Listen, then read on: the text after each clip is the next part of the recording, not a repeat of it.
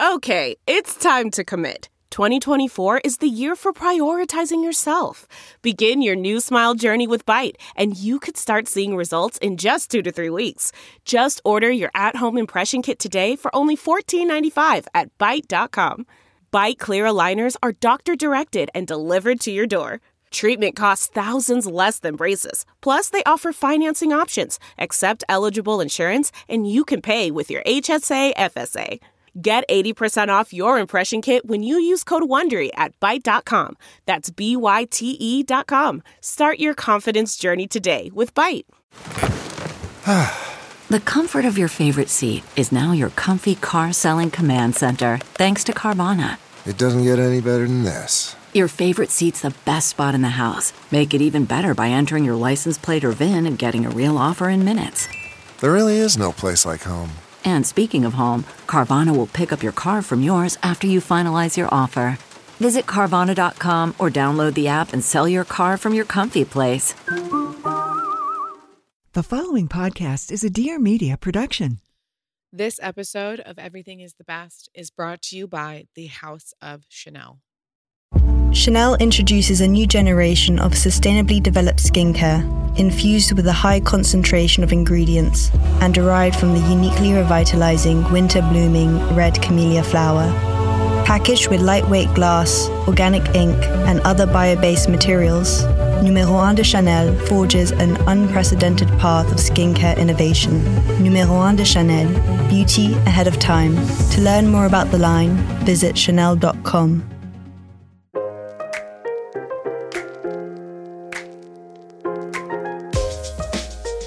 Hi, this is Pia Baroncini, and welcome to Everything is the Best, the podcast where I get vulnerable and make others do it with me. The goal here is to deep dive into interesting people's journeys, finding common denominators, and hopefully making you feel not so alone. So let's laugh, let's cry, and let's get inspired to live our best lives.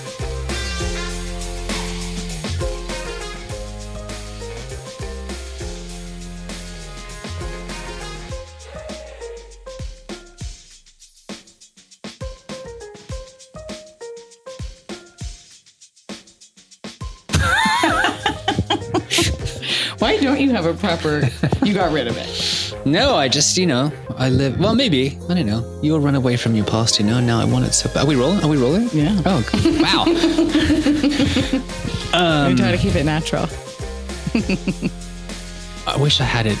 It'd be much more glamorous to have a strong Aussie accent. Yeah. You think? Yeah, for sure. In my dating experience, it's not, because it's all the drunk boys in Venice. I mean, aren't they always the most fun boys? The most fun. Oh my God.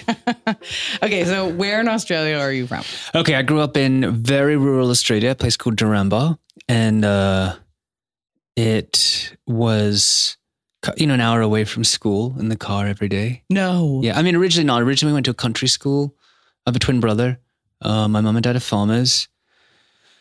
And we went to this really nice school that was 24 kids in the whole school. Oh no. One classroom and one teacher.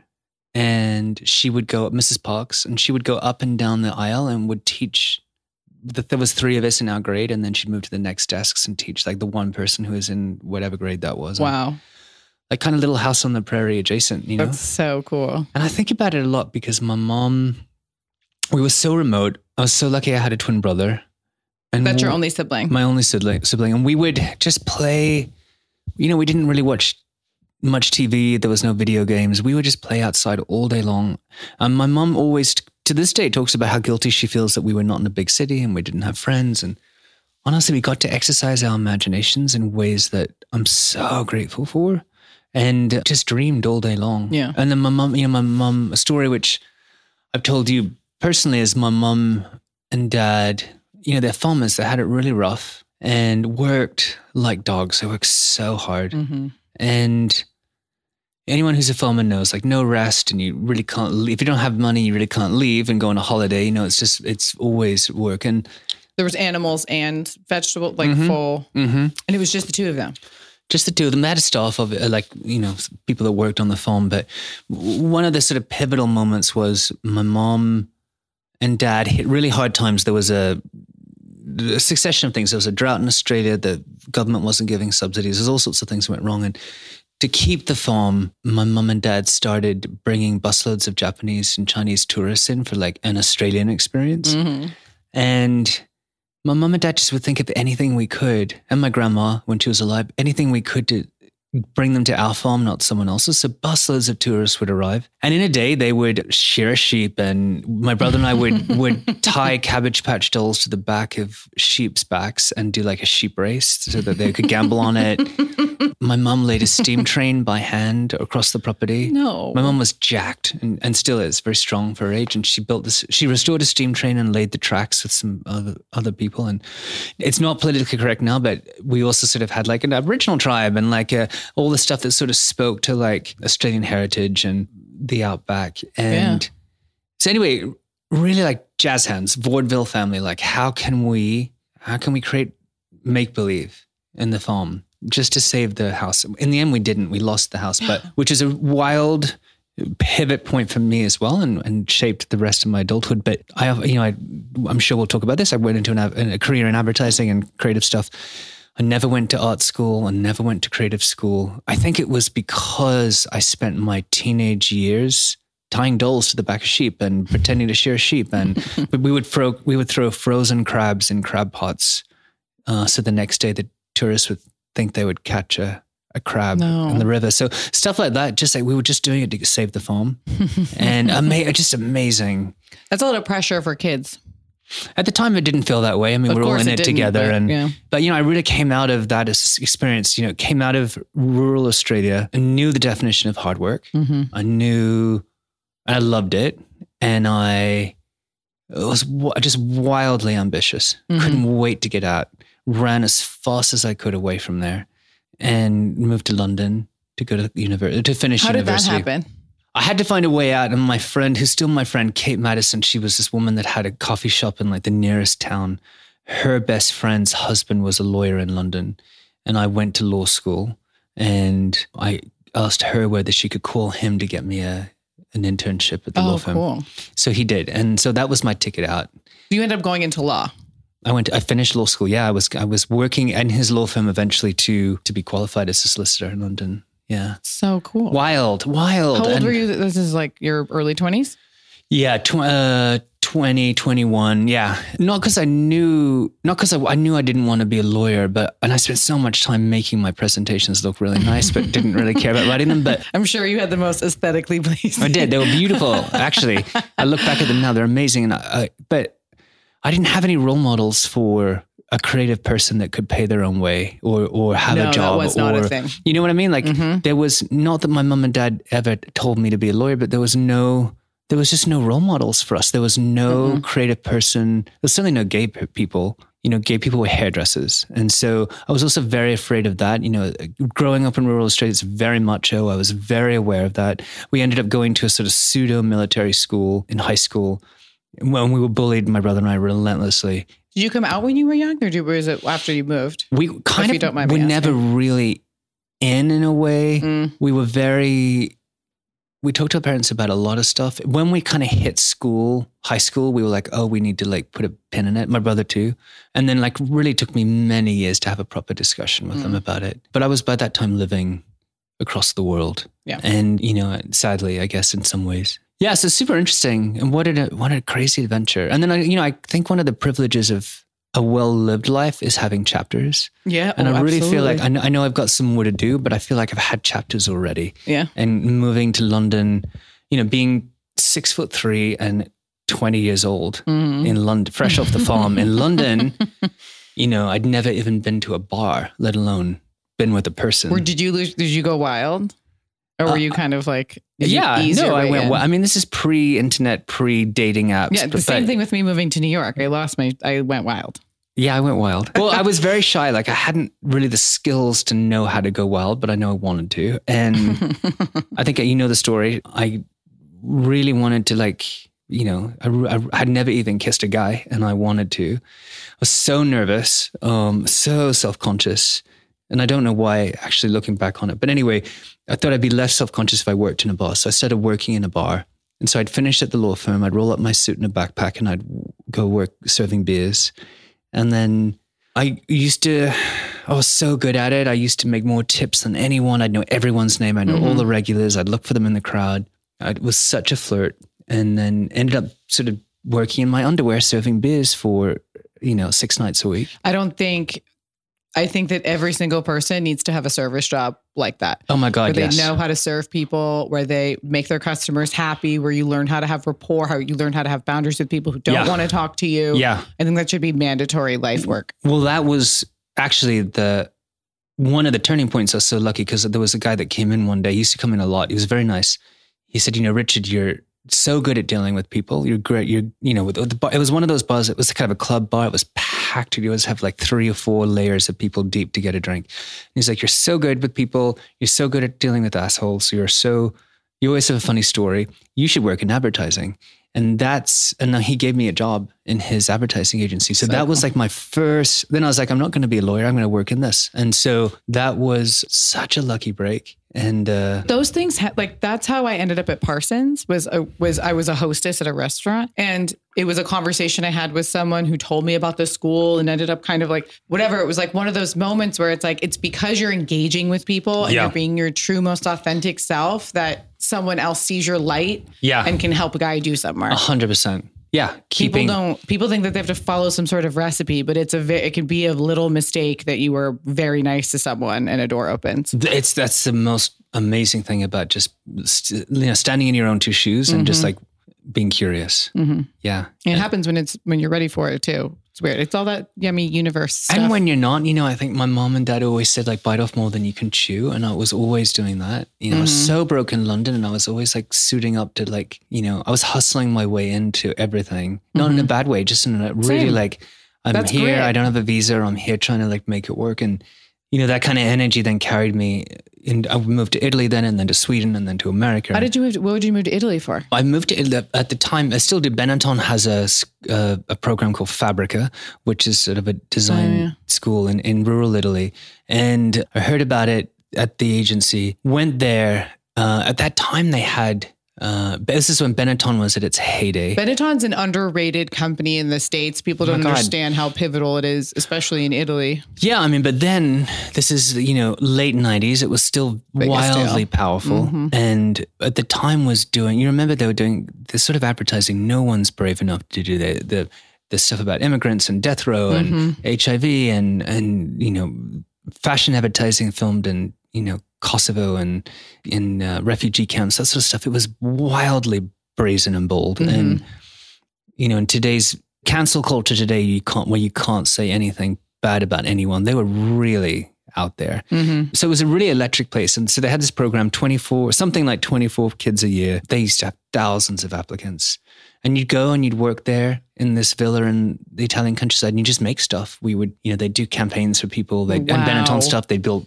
When I was there, I got accepted. I was there. We, built a car for Ferrari or something. And Benetton's like his dream company. No, it was I think I heard the whole thing was as a school is a huge, delightful tax deduction for Benetton, but the genesis of it was so audacious. Yeah. And Oliviero Toscani, who was the photographer and creative director who did all that Benetton work, who really put them on the map, he was running the Fabrica. And, I just remember none of us, I remember in my year that I was there, when I was admitted in, was like an African dancer and a Japanese fashion designer and an Australian lawyer, and like these people who had never done this. And he'd always be like, this is why things will be good, because you guys have never done it before. Cool. And throw us in the deep end. Mm-hmm. And anyway, he was a wildly energetic, demanding, frightening man. Anyway, one day he said, Richard, you've got a fire in you. And the editor-in-chief of a magazine called Colors, which was the Benetton magazine, had just left. He's like, will you take over the magazine? And so here I am, 20-something, back talking about biting off more than you can chew, running this magazine that's printed in 60. Yeah, it was a wild thing. And do you still have copies of that? Yeah. So I became the creative director of the magazine. Colors are such a good name too. And printed in 62 countries. I'm in this unbelievable. So really in this point, early 20s, got this very demanding job that I just threw myself into every day, every weekend, every night, and sort of, found my way through it. And then, long story short, I was at a conference in Sweden, and about publishing. And this is, remember, when magazines were amazing. The biggest deal. And sat next to this old man, and he said, what do you think of magazines? And I said, I think they're terrible, especially American magazines. And I'm in my 20s. I sort of want something that's meaningful. I want sort of Playboy meets MTV meets CNN. I want to hear about activism and politics and the environment. And, Benetton was this very politically charged place. Everyone had opinions on those things. And so I said, I don't want to read about Britney Spears. And I don't know where to find that like National Geographic, era of social commentary. Anyway, I must have sounded a little bit rambunctious. And we had this long chat with this man, and then I went back to Italy. And I remember landing in Italy, and the phone rang, and this man was sort of like the Rupert Murdoch of Scandinavia. And I didn't know that. And he said, well, I was really impressed with what you said. If you think you can do that magazine, move to Stockholm, I'll give you the money to do it. So I moved to Stockholm in the middle of winter, and I started a magazine that was about politics and activism and the environment. And global, or like? That was the intention. I mean, he gave me money for the first 2 issues. And that got me to New York, and I started working on it there. And with some designers in Oregon, weirdly in Portland. So I was running back and forward and produced something that I thought was...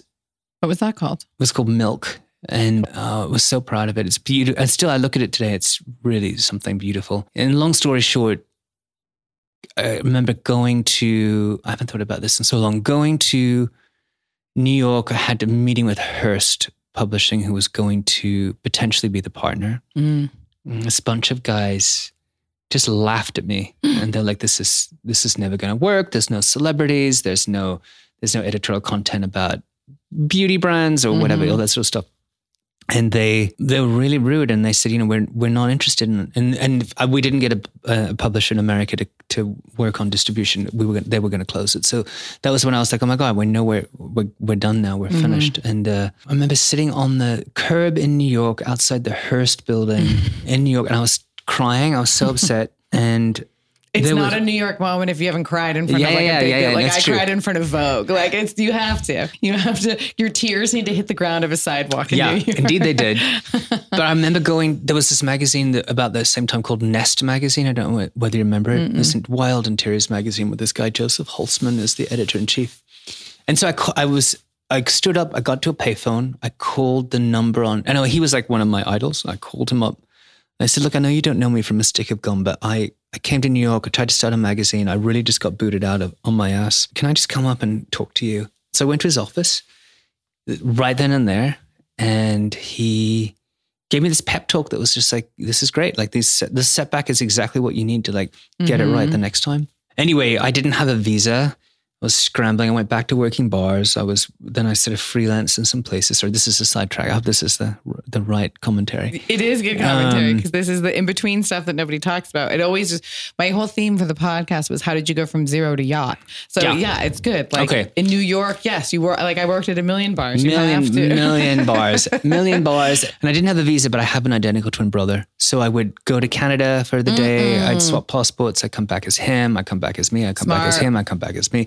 And where was he? In Australia. Okay. He FedExed me his passport. And so I'm sure we shouldn't say this publicly, but whatever. This is just pre 9/11, just before like that stuff would be hard to do now. Sort of slowly but surely found my way back into magazines. I started in a few magazines, and then in and out of Time Inc. And, interestingly worked for a magazine called Suede, which was, Time Inc. had bought Essence, and they wanted to sort of do a black Vogue, black Marie Claire, something like that. And I was like, oh my God, that's what's wrong with America. This is exactly the wrong attitude. You shouldn't have a black Marie Claire. Marie Claire should be inclusive enough for everyone to love it. And remember, this is 25 years ago. And so I got really angry that when they asked me to work there, and then I sort of gave them my rent, and they said, oh, if you feel, and especially coming from Benetton, where we were all about diversity. And of course. Many decades before everyone else was. They said, oh, if you feel so strongly about it, maybe you should work there and run it. And so that was another magazine. And anyway, long story short, that's how I sort of started my advertising agency. They closed that magazine, and as you know, I have an advertising agency in New York now, but at the time called Chandelier. And at the time I thought this ad sales team was so lazy. So I'd go on all the ad sales calls. I would be in every meeting, even though I was actually running the magazine, I was designing the magazine. I also was going to the ad sales meetings. Because if you obviously can sell something better if you made it yourself. So I used to think they were really just lazy. So I was like, okay, let me just do it. That's so smart. No, I mean, I cared about it so deep. If you care, you have the most to lose because you cared the most about it. I also spent wildly on the magazine. I remember once a month I would go up to the floor where the accounting floor of Time Inc. with a stack of invoices. And there was this woman there who I won't name, who I'll never forget, who used to make so much fun of me in a very derogatory way. It's like, I remember one day she's like, Richard, you spent so much money on photography in this issue. If you had to photograph a football player, you'd put a chandelier in front of him. You'd rent a chandelier. And so then I became I became like the chandelier guy. They'd be like, the elevator would open and she'd be like, here's the chandelier guy, everyone. That is where chandelier came from. And so when they closed the magazine, I said I had bought an apartment in New York, and I said, because I was seeing the ads come through from the agencies, I could see how bad they were. And I was like, well, how hard can this be? So I said, and really with no contacts. Well, not really. I had a few, which maybe I'll get to in a second. But she said, here's the chandelier guy. The chandelier guy's here. So when they closed the magazine, I sold my apartment. And I said I would sell my apartment and got all the stuff together. And I said, I'm going to sell my apartment. I will match your salaries for a year if you come and work for me, and let's start an advertising agency. And in that meeting, I said, what should we call it? I don't want it to be about my ego. And someone said, why don't we call it Chandelier? Because they call us the Chandelier people. And so I was like, perfect. And so that became the agency. And honestly, for the first 6 months, we were just like, we truly just couldn't find a single client. We were just like running it. We were hemorrhaging money. We're working in my apartment all around a big table. And then Nordstrom called and said, and I knew the Nordstrom people from going to those ad sales meetings. And I was like, I want to design all your catalogs and I want to do your campaign. And they said, okay, well, we're pitching the job. Come up to Seattle. I think they're in Seattle and pitch it. So then I went there and they're like, this is nice. We did a good job. And they say, before we give you the job, which at the time was all the money in the world. Those catalog, the Urban Outfitters catalog, back in the day, that was a 100%. Big fucking deal. Yeah. And at the time, like that was all would save us. We were like right at the end. They said, we want to come to see your office. We want to make sure you guys have the bench for this. We didn't even have an office. Oh no. And so across the street from my apartment, there was an empty office space. And I went to the landlord and I said, I need you to give that to me for a week. And we went to, used to be a flea market in New York in Chelsea on 23rd Street. We went there, we got all these old dining tables. We spray painted them black. We brought them into the office. We went to TechServe, which used to be on 23rd Street. I remember that. That's where it was like the only place to get your computer fixed. And rented these computers. And then we didn't even have enough power sockets, so we put the screens facing the walls and hired a bunch of people from Craigslist. No, you did not, Richard. Yeah, they all sat in this office. We didn't know who they were. My cleaning person, who at the time was cleaning my house, my apartment, who I loved, who was a great friend, he was outside just with the one working phone in the office. He was ringing it repeatedly on his cell phone, so it seemed like the phone was ringing. So anyway, these people walk in from Nordstrom and they were like, just like walked. We were all just like terrified that this was going to fall apart. And I was like, look, the office is functioning. I've got all these people. And they were like, yeah, this is great. And so we got the job. And anyway, I said this story years and years later. So let's get forward years later. We have 3 offices. We've got 60 employees or 80 employees or something. We're like growing fast. And I had told this story somewhere. And the person who was there at Nordstrom called me and said, we always knew you were full of shit. But you were so hungry for it that we had to give it to you. Yeah. And we kind of suspected this may have been a bit of a rouge, but we gave it to you. So thanks to them, we were able to, start a business. It's fucking incredible. I mean, now I think about it. But again, just not really. I think about like, same as my mom and dad, we were just doing it from necessity. 100%. But you were even putting on a show to get by. We were putting on a show, I guess. But it was so much fun. And those people from that day, that office became my first office. We took the lease. I was going to say, did you take the lease on that office? I did. And then those people became my friends, and, they're still my friends. That is almost 20 years ago. I was in my early 20s and just making this stuff up, So, but we did it. And like slowly we became grown up and we started doing good work and really great work. Can you name some of the clients that you've... Hermes is a big client. Cartier is a big client, and big and small, like Target here was a long time client, and all sorts of stuff. 17 years of clients. So many people. Wow. People I loved. I loved every one of those until the most recent sort of chapter. That was my life for all that time. And we grew and grew, and I don't know, it was sort of, you sort of get onto the circuit at that point, and all I cared about was making sure that business survived and thrived and and flourished, and opened an office in Hong Kong, and then opened an office in Paris, and just worked to get as good as I could at doing that thing. Yeah. But then also, like, at the same note, sorry, I'm just talking, but... This is what a podcast is. Okay, this is what a podcast is. This is a very different medium for you. Maybe kind of gets us to sort of where we are now, where I had turned 40. I was wildly exhausted. Mm-hmm. I was so out of alignment. I didn't even know. I was on a plane all the time. Yeah. I was so unhealthy. And that was my thought when you said like so many offices in different countries, is like you could not have had a break because you had to be managing all of that. And knowing what a perfectionist you are too, it's not like you were letting those offices run on their own, obviously. Well, I think you also, when you're in that industry, you have to become the front man for all of it. And then people want you to be in every meeting and all this sort of stuff. So I was very grateful for that time and all those people who trusted us with their brands that they had worked hard to start. But I personally was sort of just like slowly unraveling. Mm-hmm. And so, found this house in Los Angeles, moved to Los Angeles. Before Flamingo though, was Mermaid first? So we had, we did. We've never talked about Mermaid, but when I first saw Flamingo Estate, which is way before we became friends, I was like, who the fuck is Richard Christiansen? And found Mermaid. So Mermaid Ranch was, I guess now I've set the table, like everyone was working at that pace. Everyone was invested. These people who were there at the beginning, who now have got married and have had kids and are, my heart is in their lives, Totally.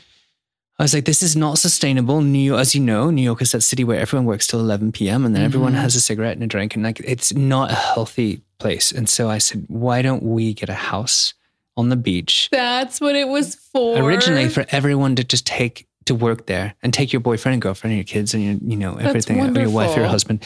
And so we had a house in Montauk, which then moved to East Hampton. And I had bees there, and we had a big garden, and they were each of them were on the water, and people got to work there. It was hooked up to the office server. So cool. And the work that they did in the sun, sitting in the garden, was much better than the work they did in the office. And in the winter, we had a ski chalet. And, I hope this doesn't sound, boastful, because it was humble-ish, but also like a genuine intention to just like make people's day-to-day work experience and my own work experience more joyful. And then obviously when the team wasn't there, we would ask people to come. We'd have artists come all the time. We'd have writers come, and I met the most interesting people. We'd ask people to apply, and they would come for a residency, and hundreds of people came in. Cool. Hundreds and hundreds of people came in. Because I feel like that almost set the stage a little bit for Flamingo, right? I mean, it must have been interesting to have like a physical, like a home that also can do so many things. Yeah, I think the truth is, as an agency, it's sometimes hard to talk about your work because you're under an NDA with the client, or you can't talk about it, or they won't let you, or they don't want to give you credit. And we needed a way for people to hear about us. And so, every time... Not getting credit must be hard. Yeah, sometimes, but, people, some brands want to... I get it. Don't want to see behind the curtain, which I get. And so every one of those, and for me, like every one of those homes, every one of those properties was sort of a design theme. I would, really get excited about researching it. And we would always, and in our work as well, we'd always start with a fictional story we'd write. And so Mermaid Ranch was a story about an Italian sculptor and an American That's musician. Not a real story? No. and who fell in love and like had this crazy affair, and they built this house, and so the house was filled with sculpture, it was filled with antiques, it was filled with Italian music, it was filled with Italian furniture. So we would always create those stories and then build around it. And even when we had a creative job at the agency, we would do the same thing. We'd say like, what's the story? And we'd always start with a fictional story, and that would sort of anchor everything, and which we loved. And so to have a physical manifestation of that was great. That you could show off to people and let people enjoy. Yeah, and more importantly, we could show off to press, and the New York Times would cover it, or El Decor would cover it, or something. And so then, another opportunity for us to get, to keep ourselves in the conversation as a business. At what point did you work for Martha? I want to get that in here because she wrote the foreword to your book, which is the world's most complimentary foreword of all complimentary forewords. I met her originally through a friend who was working for her, not through work. And my friend was going to her house for the weekend and said, would you come? And I, as her guest, and I was like, no, oh my God, I'm just going to be so nervous. What am I going to talk to Martha about? Martha Stewart's house. And I remember, and we were flying on her jet to her house with her. And I was like, I'm in her house in Maine. Oh my God.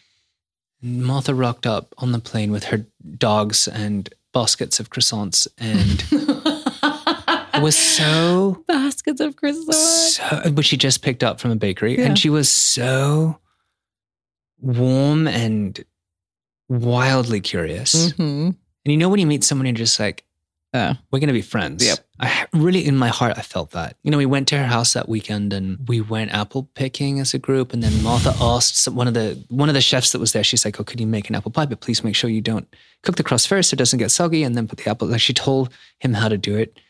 And he didn't do it the right way, I remember. But I do remember thinking, this person will never ask someone to do something that they don't know how to do themselves. And it was such a good lesson, because I do think, I remember at one point the car broke down and the chimney had to get fixed and all this stuff. And she clearly, calmly, and politely told everyone how to do it. And I was like, oh, it's because you know how to do this stuff. You've taught yourself. And I love that. I love that energy with all my heart, And so, and at that moment, I was like, I'm going to be that person too. I don't know how to do it all, but I'm going to find out how to do it. I'm going to learn how to do all the stuff I want to do. So anyway, a little while later, then I got to work with her on some stuff after that. But at that point, we got to know each other, and slowly we became friends. And I love her. I love Martha. I love her. I love her so much. The dream. Yeah. Her presence on Instagram has really given her, it's so funny because you think Instagram is such a flat space, but to me, it's given her so much depth, because I'm so used to seeing her so curated in her books and in her TV, within her cooking shows. And I mean, I obviously grew up on Martha. We had a subscription to the magazine, whatever. My mom still has so many of her tear outs of her recipes. So sad it's all online now. I mean, it's not, but I loved the tangible feeling of the magazines, and to see her just be funny on Instagram. I'm like, oh, Martha's she's such a cool funny person. Oh my God, she is. She's funny and naughty. And she seems mischievous in some way. She is. Yeah. We actually have, I shouldn't say this, but when Flamingo now, my new business, we, in our sort of loose company brand book, we're like, what's that tone of voice? It's drunk Martha Stewart. We want to be really smart, but we want to be really fun. Yeah. Okay, well, with great. That, tell us about Flamingo Estate.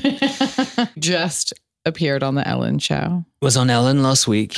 Which is such a big, I know you're such a big deal, but I still think of it as such a discovery. It's such a... Well, I should share how it started. Yes, because the story of the house is so cool. The house is a very cool house. It's 7 acres in the middle of suburbia, and very quickly got that house, but sort of by a funny fluke, and then restored it. A total fluke. Yeah, total fluke for a bargain, and with no intention of moving to Los Angeles. And I still don't have a driver's license. I really had no intention of living in a car all my life here. Anyway, got this house, restored the garden. My mom and dad came from Australia. We planted 600 trees.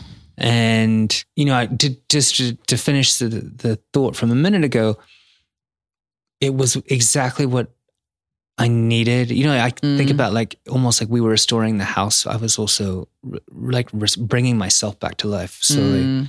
I had a breakup, which was really hard. I And, when things fall apart for people, they go back to the garden or they go back to nature, know? And I did. I started eating better. I started spending time in the garden. I started taking baths, and the water from the bath and the shower run directly into the garden. And I noticed that my roses were turning brown because of my fancy hand soap and body wash from a brand we all know and love. And so we started making our own. I was like, and that was the first time I remember turning the label and being like, oh, why? And then researching that very quickly, having used this brand for a decade. And I was like, why would I put this on my skin? Yeah, it's not scary if I can't put it on my plants. I know. So we started making soap.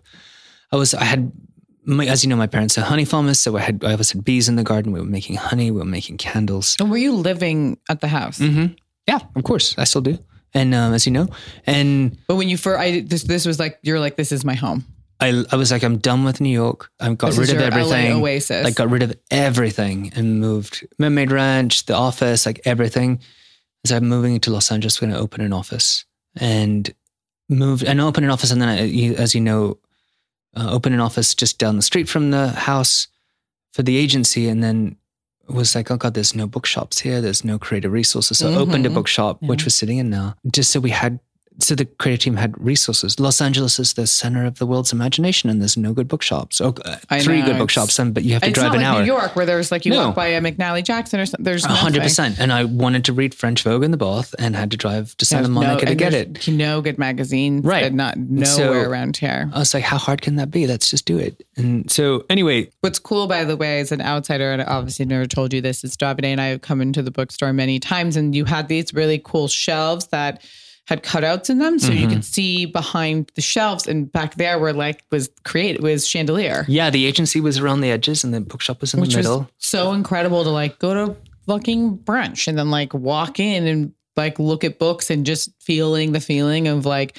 insanely talented people behind the walls of the books was really a cool feeling. I kind of wanted this space that was both our office and a store, a very big store and a very big office, I guess, but energetically, I felt like in New York, we were on the top floor of a building. It was a little bit like away from everyone. I wanted to be down on the street, at street level, with people, getting inspired.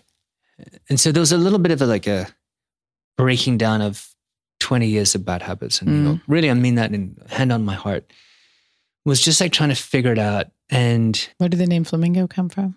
Oh, so Flamingo just was very simple. It was just a big pink. It's not a big house. It was one bedroom. It's a pink house on the top of a hill. It's so funny that the house is one bedroom. I know. And everyone thinks it's like 100 bedrooms. It's a one bedroom house. And that I just made it up. I was like, let's just call it Flamingo Estate because it's pink. But this is a long time before we did anything with it as a business. And anyway, so to finish that story, had started making candles and honey and soap and that sort of stuff and hand soap. Jeff, who runs the garden, who you met, my colleague and my friend, he said, I was going to Hong Kong for a work job for Chandelier. And he said, take this tincture. It'd be really good for your jet lag that they had made in the garden. And I was like, this is so woo-woo. This is so stupid. You guys, you're all crazy, but I'll take it with me. So he put it in my luggage. I remember landing in Hong Kong, taking this tincture and feeling amazing. And I was like, wow, this is not woo-woo. Maybe there's something here. And that was like the start of, maybe it's a little bit what I said about Martha. I didn't know how, I'm not a herbalist. I'm not a chef. I'm not a doctor. I'm not a nutritionist, but I wanted to learn all that stuff for myself. Anyway, so then just like started doing that stuff. And then should I share then how Flamingo as a business started? Yeah, because it's from an outsider. The impact for me going one day and being like, wait a second, there's this cool, by the way, I grew up 5 minutes from here. Yeah. So to have something like this happening in Highland Park is so random. Totally random. It's like an undermining word, but it's like incredibly random. And then to have it, I spent so many years in New York and you move to LA and you kind of understand that you're like going to lay on your back and just take a bunch of cheesy shit for a long time, right? You're like, I can't do New York anymore. I'm going to be healthier and easier and be in the suburb, but you're going to sacrifice a level of sophistication with it. And so when I saw the house and I saw that it was closed, I mean, I don't think you understand how much I freaked out. I freaked fucking out because I also was like, made me feel a little bit better about moving back because I was like, things are happening and they're happening very close to where I live. Yeah, they're not happening in Hollywood. And I don't, it's like, it's all happening. Yeah. And then I went to a party at the house. Well, actually, it's funny you said that. Like, oh my God. Just before COVID, we had a party at the bookshop. Who was it? We used to have so many book parties here because I said I wanted to bring my heroes in. And so we had the Missoni family came for their book opening. They had a cool party at your house that I invited to that. Jürgen Teller came. Someone stopped me outside the store. There was a huge crowd for Jürgen Teller. And he said, oh, hey, Richard, I don't know whether you remember me. I'm whoever it was. He's like, you interviewed me to be an intern. Aww. And you told me that you wanted to bring your heroes here. And I thought you were full of shit. And here I am standing in line waiting for Jürgen Teller in Highland Park. He was from Highland Park. And oh, what a moment. Yeah, Richard. It really was. And Brad Pitt came to that party, I remember, and I was like, oh, wow. Like, and that was just before COVID. He lives over here now, too. Literally just before COVID. Mm-hmm. We had one more party for Kelly Wearslow's book. I remember that, yeah. Which was like the last party. And then, I hope you remember, we used to have a party in the bookstore and then we'd have a dinner at the house up the street. And we sort of had it down. We used to have parties all the time. And then I just heard rumblings about this thing called COVID. And then two things happened, which will never happen again. The first one was very quickly, the agency lost all of its clients. Everyone just stopped spending money. A lot of our work was hotels and travel related, or obviously fashion. Mm-hmm. And people just reduced their budgets. Let's put it on hold. Let's put it on ice. Let's come back next season. Like no one was sure what was going on, but net, we lost almost everything. Mm-mm. So there's 60 people with nothing to do. And I think I may have said it in the beginning, my mom and dad lost their farm. Yes. Yeah. I was terrified of losing my business. Mm-hmm. It's the thing that kept me going. It's the thing that kept me running. I was so terrified of it. And all of a sudden, in a matter of 2 weeks, it's starting to manifest. I was like, oh my God, our overhead's huge. We've got 3 huge offices. We've got all these people. And I could see the edge of the cliff. I knew how much money we had in the bank. I knew we were hemorrhaging it very quickly. Mm-hmm.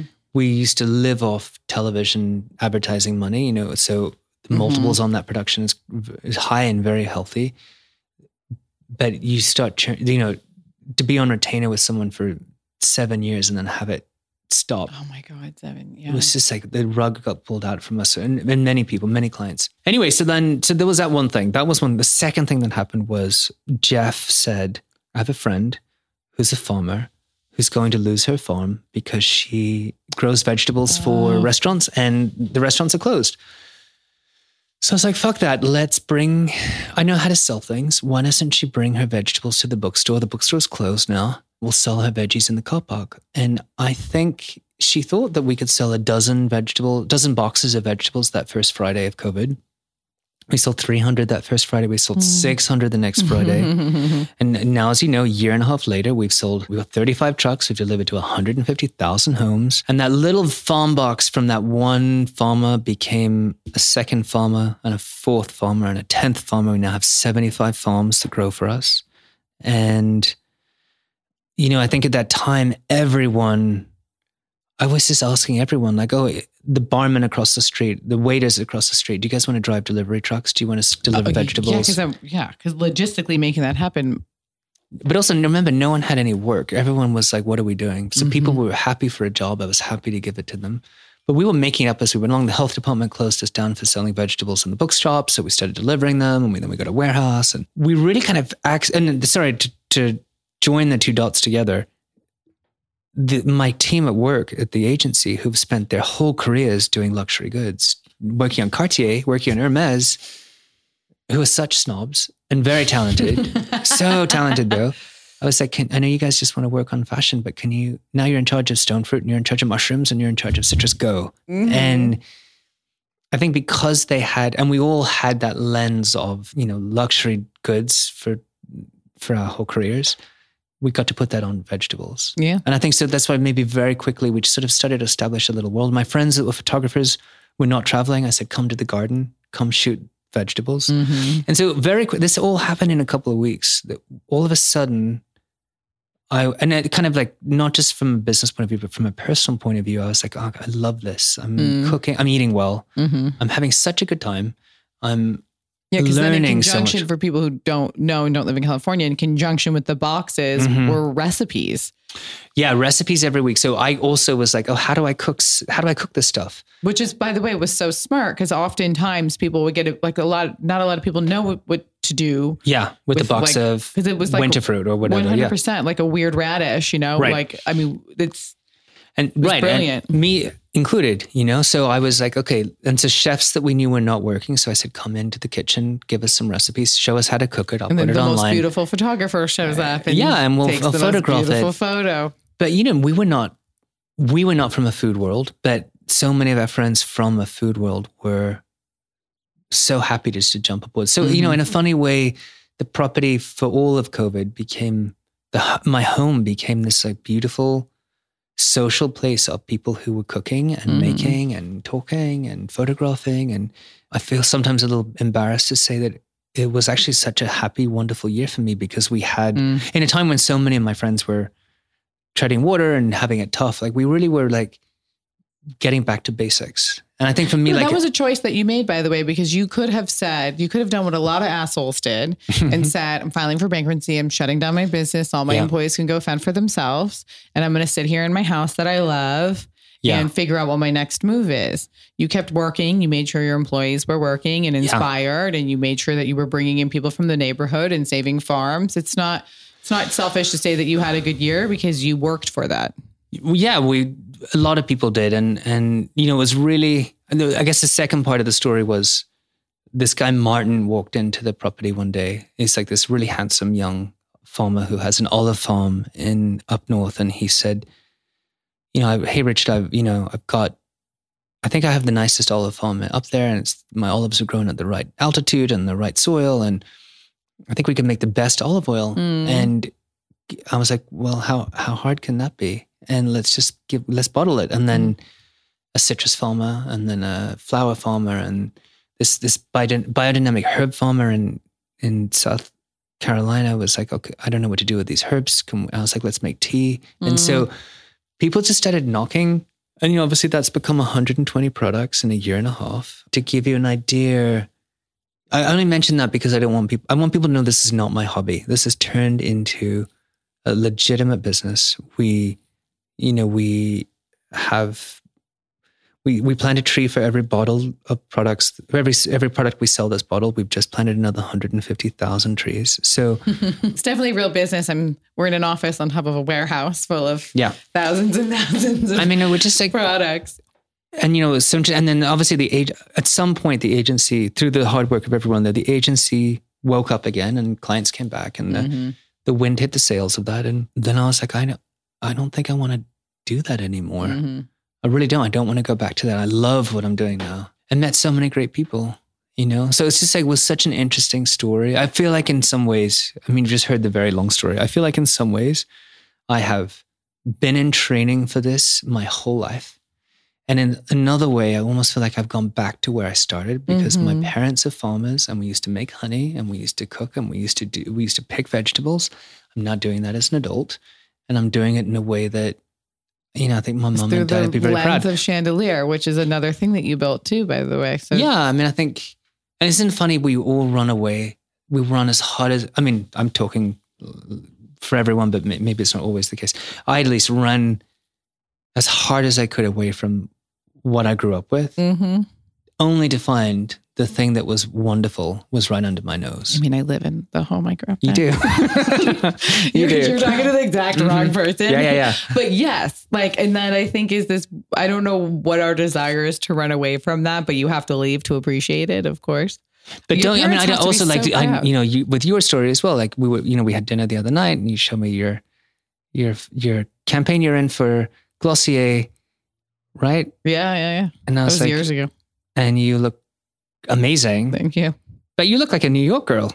And now you're total New York girl. You've got this like wildly handsome husband who's this like Italian who, by the way, beauty. Is totally my dad, which is he's like the essence of everything my dad wanted to be. That's so interesting. And I sleep in my parents' old bedroom. Oh, do you really? This is I was me and my daughter were both conceived in that room. And by the way, I was in New York and going to Paris all the time. And like, I didn't take a job in Spain because I thought, oh, what if I meet a Spanish guy and have to choose between living? And I ended up having to make the same decision with Davide. And we almost moved to Italy. Then we decided to stay here. Like, there's just like a series of wild events that always happen. But there is something always, it's, you know, you go back to your foundation. Hopefully, if you were lucky like we did and, you know, I think it just comes down to like love and warmth, right? Like, yeah. And growing up with grit it really, I don't know, the sacrifices there and seeing your parents work so hard for everything. Like, I can't, like, we moved in there when my dad died because I thought, like, I've seen how hard my dad worked his whole life. Yeah. His pride and joy was that house. Same thing with your parents' farm. Yeah. Like, I will be fucking damned if another family moves in here. I just can't think of another person like knocking down a wall or like swimming in that pool. I'm like, no, this is what my dad worked for. So what lessons do you take away from your dad and your mom? Like, have you course corrected anything with your adult life that you are looking at them? Yeah, totally. But I was a weird, self-aware child. My dad had CTE from football and crazy mood swings that were fueled by alcohol a lot of the time too. And so I also have really like gnarly memories of him and always wanted a relationship just like them, but also didn't want a relationship anything like them. But I always, from the time I was young, I had an empathy for him that wasn't normal for a high school person to have. Like, I hate you for yelling at me, or he would do horrible things, but he didn't mean them. And I knew he didn't mean them. I knew he was sick. So I always wanted to do right by him because I always felt like he was working really hard to give me everything. And I just wanted to show him it was worth it. But my other siblings didn't have that because he was mean to them. And so they're very much like, fuck him. Right. You know, but I just had this weird self-awareness that like I was looking at an adult that was stuck as a child. I'm specific. And now you have a child. Has that changed your opinion of his or your mom now that you have a kid? Yeah, I feel bad for my mom of all the shit. I mean, do you? Yeah. But I also like do everything for her, but I don't think about it that way. Because I snap at her all the time and I criticize her. I'm like, you're messy. You know what I mean? Like, we live fucking together. So that's the whole, I don't know. What about you? You know, I think that for me, the one thing is still my mom and dad don't let joy in easily. You know, they don't take a holiday. They don't get vacation. They don't really indulge. We had this like cabinet of beautiful china when I was a kid, and we would never use it because we had to wait for, you know, a special occasion. We never had a special occasion, and it, you know, got taken away. So I think for me, and now especially, has been like, how do we make, and this is what I'm trying to do for work as well, how do we make everyday stuff, everyday essentials, everyday moments, taking a bath, joyful, making a cup of tea, going to sleep, cooking, how do we make that just wildly abundant and joyful and fun and sexy? And applying balm to your dog's paws. Yeah. How do you make your dog smell great? And like those little things. And I really mean that with my full heart about pleasure being a human right. And I think we forgot that. I forgot that. I totally forgot it. And not until I came to LA and this all sort of happened, did I like take stock. And COVID, I hope for many people, for me especially, gave me a chance to like really like edit who I wanted in my home. You know, I'll never have anyone in my home I don't love. You know, who I listen to music with, you know. It's ironic that you had a cabinet of china you never touched when the china in your home is so beautiful. Oh, no, that's why I will only, you know, you've been there, you've eaten in my house. I will never, you know, I think like those the plates that you carried back from London. Oh my God, you remember that? Yeah, I carried them on my lap. You know, I think life is too short not to let joy in, even if it's about just having a good shower. You know, using the best soap and just like, you know, letting pleasure in. There's no other cheesy way to say it. And, you know, and now obviously, you know, I have a new lover who I love dearly, who's like totally changed my life as well. And that's how we met. That's how we met. Like, so lucky. That was by the way, I feel lucky that he was like, I'm dating Richard from Flamingo State. And I was like, you're fucking kidding me. Like, you don't understand. Like, that house has been my goal. It was to meet you. That's so silly. No, because I was just like, who is this person so close to me? You know, all right, and we're literally 10 minutes away from each other. And then I heard about the house, and then I went to 2 events, and you weren't there. But it's been such an odd thing for people who know about it and don't know you. And now, by the way, you were not face forward on the Instagram until recently by any means. I'm still not very much that. It's very personal, and you're being you're letting everybody know why, the intention for everything that you're doing, and tying it back into a story. And it's beautiful, and it's vulnerable, and it's so special, and it brings context to the products. But there was a time period there where you weren't doing that. So, you know, I would go to a party at the house, and then we'd be in the bathroom, and someone would like open up a cabinet, and all your suits were in there, and everyone would be like, who is this man? It was like 007 kind of thing. It was but also I think in those early days, cool.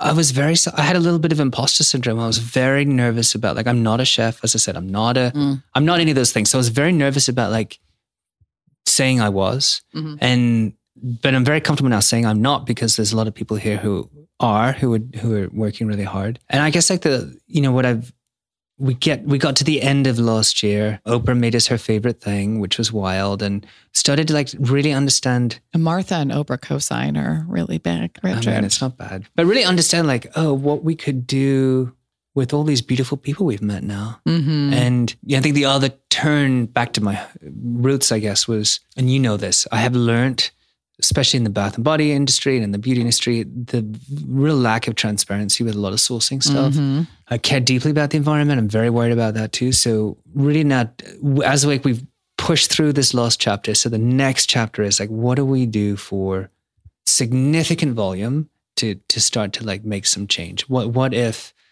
rather than working with 75 farms and paying them the because I think, maybe we've had this discussion, there's a farm in Ojai next to the farm we grow with, who are on contract with a big agriculture company, and they are paid 1/5 of the price. The other farms paid 1/5 of the price that they would get at the market by this company, but they're on contract, and because they're paid that little, they have to use chemicals. They use pesticides. They use glyphosate. Like they're pumping that part of Ojai full of chemicals. So what if we could take that farm and take their produce and pay them a fair rate so that they can pay their stuff well, so they can stop using pesticides, so they can slowly turn to be regenerative. What if we can do that with another farm? And again, 100 farms. And in 10 years' time, we'll be here again, and I can say we're working with 7,500 farms, and all of them are pesticide-free, and they're all regenerative and all that sort of stuff. So I really feel like it's what I said before. I feel like I haven't figured it all out, but I feel like I have been in training for this for my whole life. You're really good at, and from the bits I know about your industry from working closely with it, is like what you learn from advertising is, and it's my favorite word, is to pivot. And you are the king of pivoting. So you don't need, and what's smart about you is you don't need to really know what your long-term plan is, because you're going to feel it out along the way, and you have the best insights and intuition to do so. So what is the next Flamingo Estate plan? Well, I feel like we've come out of this. Well, we built the plane while it was flying. So we've come out of our first proper year. We did very, very well financially, and the team grew quickly.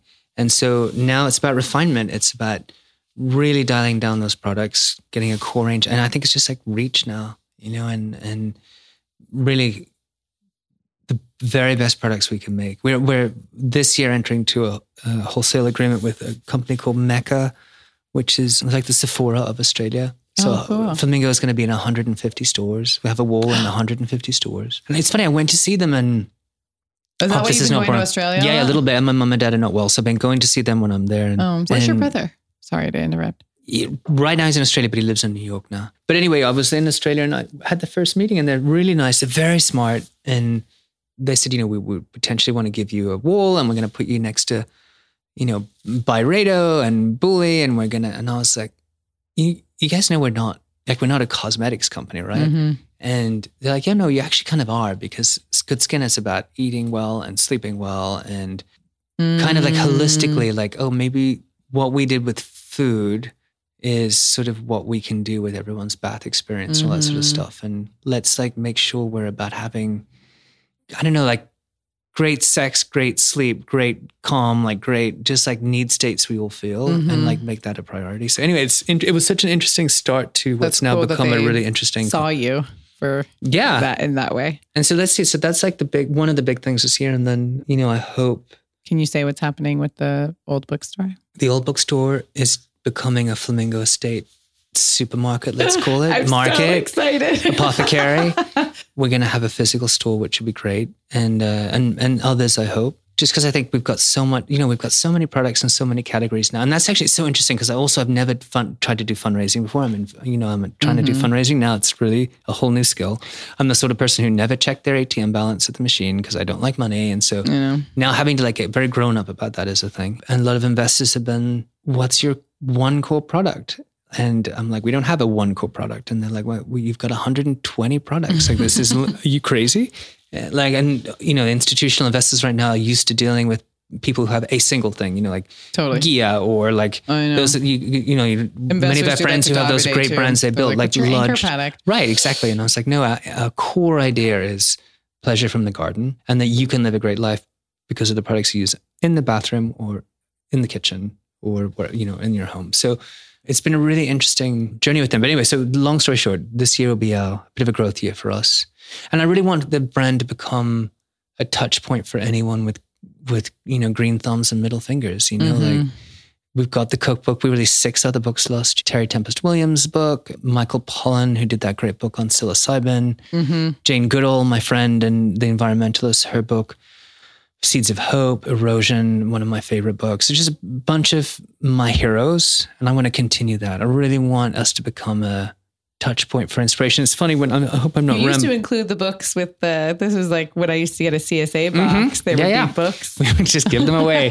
No, but you know, also like I feel like there's so many stories about last year. I remember I said I want to do a cookbook or a gardening book, and I went to see a big publisher, and they're like, oh, you know, kind of a bunch of old men were like, oh, kind of pigeon just as like old lady gardening books, or, you know, I think in the green world, so they like, it's like old lady decorative gardening, or it's David Attenborough talking about the end of the earth, and it's kind of man as enemy, and nothing in the middle where you're like, actually, no, there's actually a lot of great stories about co-creation and hope. You know, people. I was going to say that you're missing the hope there. Yeah, like them. You know, let's talk about psilocybin. People are growing mushrooms that is going to help a large part, like reduce anxiety. That raspberries are good for sex, that mugwort is good for dreaming. Like there's a lot of stories about goodness and hope that are kind of packaged right now in a way that feel very either agrarian or kind of Etsy. And so I'm like, no, I think Mother Nature is the last great luxury house and the greatest luxury on earth, right?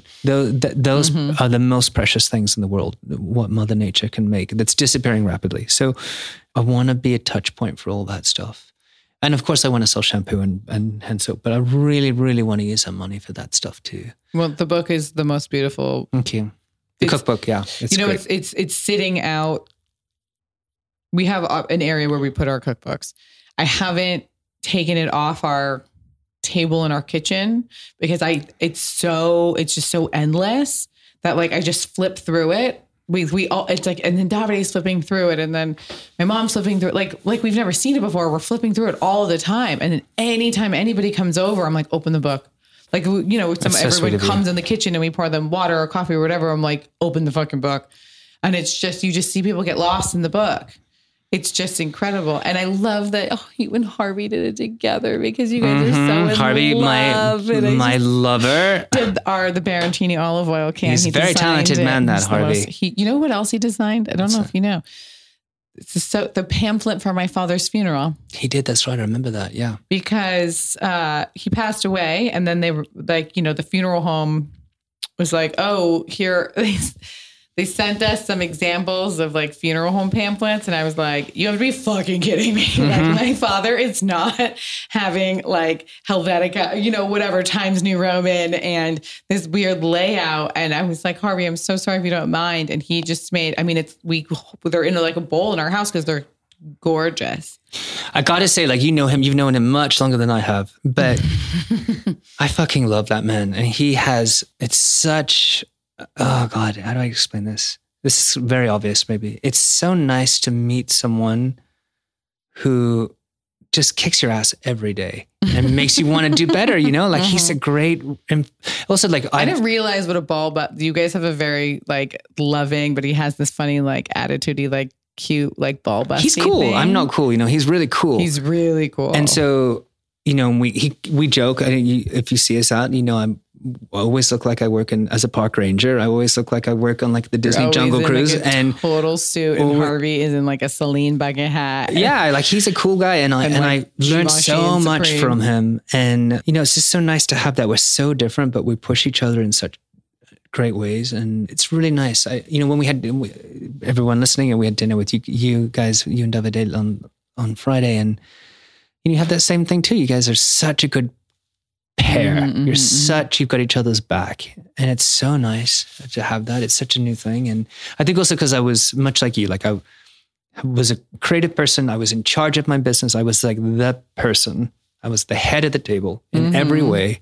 So to have someone now who's like the head of my table, great. That's what Davide's the same way, where he's just like, okay, cool. You're doing like, it's like very, obviously they both admire us and are impressed with what we do, but they're almost kind of like, call me when you're done. You know what I mean? Which I love. Like, call me when you're done and I'll redo it for you. Totally. Yeah. But you know what, what a nice chapter to be able to work on something with, you know, someone that, I mean, you've worked with some of the best creatives in the world. So to fall in love with someone like Harvey, who like is like to paint like Harvey, like you got to paint a picture of Harvey. He's like, has like the biggest like gold Rolex and like no, but you make him sound like super obnoxious. He's not. But it's like it's not obnoxious. Like the guy's taste level is so high, refined. Yeah, he's worked for it though. Obviously, he works so hard, and he has the coolest out. Like anytime I'm like, oh, maybe I should get that. Like Harvey's wearing. Like I'm just like, fuck. Like Harvey's just so cool. Yeah. Like there was a year where I went to Lisa Car and they only had the car in like this random like just weird, not great. I don't even know like normally I can name a Pantone. It was a weird color.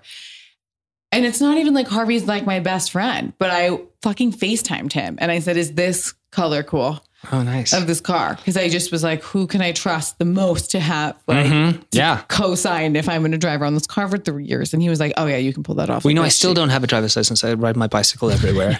He has his fancy G-Wagon. And, you know, we couldn't be more different. But it's just, I wish the younger me knew that kind of thing was possible. Oh, well, what I was saying is it's incredible that you have worked with the most talented creatives in the world, and Harvey's graphic taste, like Harvey's taste. Yeah. He designed the cookbook. From a fucking design perspective. Yeah. It must like turn you on so much to be like, oh my God, I mean, nothing is cooler than working with your partner on things creatively. Kind of. I mean, like it's a pain in the ass. He'll walk into the office and see like a kerning issue or a double space from across the room on the pinboard. So, you know, it brings me back to college at Parsons like design school.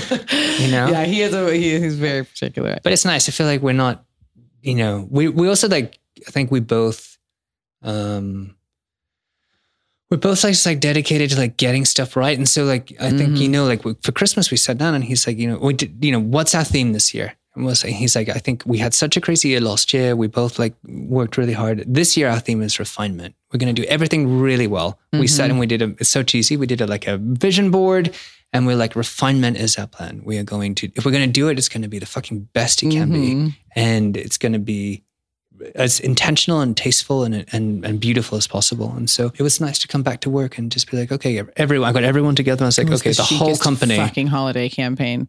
What's that? Just what you guys did for holiday. Like, the holiday stuff. No, but after holiday, I pulled everyone together. I said, okay, everyone, if you're in the warehouse or if you're in the creative team or whoever you are, this year's theme is refinement. And we're going to do everything really, really well. And so, no, it's nice. And also before we go, because it seems like you had a lot, because I think this is very interesting. When you first started doing the Flamingo State Instagram and it started becoming really popular, it seemed like the jobs that you're doing now were like allocated to other people. And now I feel like it's almost like the team has gotten smaller.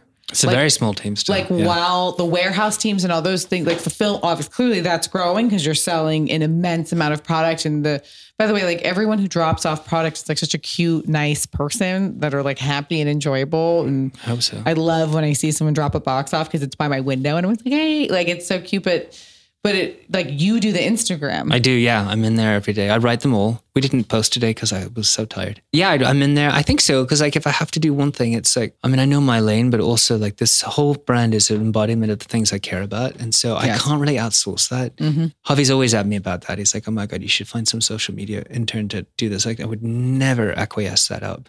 And, I'm in the comments. I reply to everyone. Until very recently, my phone number was on every box, my cell phone number. Yeah, I know. I can't do it now. And we've always got, I know that, it's funny because like it's a real thing. That is my home. Harvey and I live there. People don't realize that. No, and like twice I've been to your house where people have shown up. To show every day someone shows up. And you've given them a tour. Yeah, less so now. Like someone, the other day, Harvey went down to get the newspaper and someone was banging on the gate. It's like, oh, I want to come in. He got very aggressive. He's like, I want to come in. I want to buy something. And he's like, no, hey, dude, this is our home and this is not a theme park. And so it's funny. It's sort of, it really is like, it's my home where we make stuff and we use the soap that we originally made in the garden still. That's what we sell people, you know? It's funny to me that, I don't know, it's funny. It's funny that like we have a 1-bedroom house and and people are banging on the gate to get in there. It's funny, but whatever. I mean, I love it. It's a nice place, but whatever. Well, thank you. Hey, thank you. That was so fun. I'm so excited because you are, no matter now, how I was just saying, no matter how much you're telling us your story on Instagram, there is an elusive past to how this hot Australian guy ended up with a 7-acre farm, essentially. I have this piece of paper in front of me. I wanted to say something. I have a quote that you reminded me of because we were talking about Chanel earlier. Coco Chanel said, "My life didn't please me, so I created my life." And I feel as though always thought of that. And on the side of our boxes, there's this quote, sort of the has always been there. Something like the flower doesn't bloom because of the bee; it blooms and the bee comes. There's this idea of bursting forth into the sunshine on your own and doing the best you can. I feel like that's kind of what I'm trying to do anyway. Well, you're definitely doing it. Trying to. Anyway, thank you. Thank you. Thanks, Pia. And that, ladies and gentlemen, concludes this week's episode of Everything is the Best. I hope you enjoyed it. Please rate, review, subscribe, all that stuff. Maybe leave a comment. But remember, shitty comments are for shitty people. Go ahead and follow me on Instagram at Pia Baroncini. And I hope you have a fabulous, fabulous rest of your day. Love you. Ciao.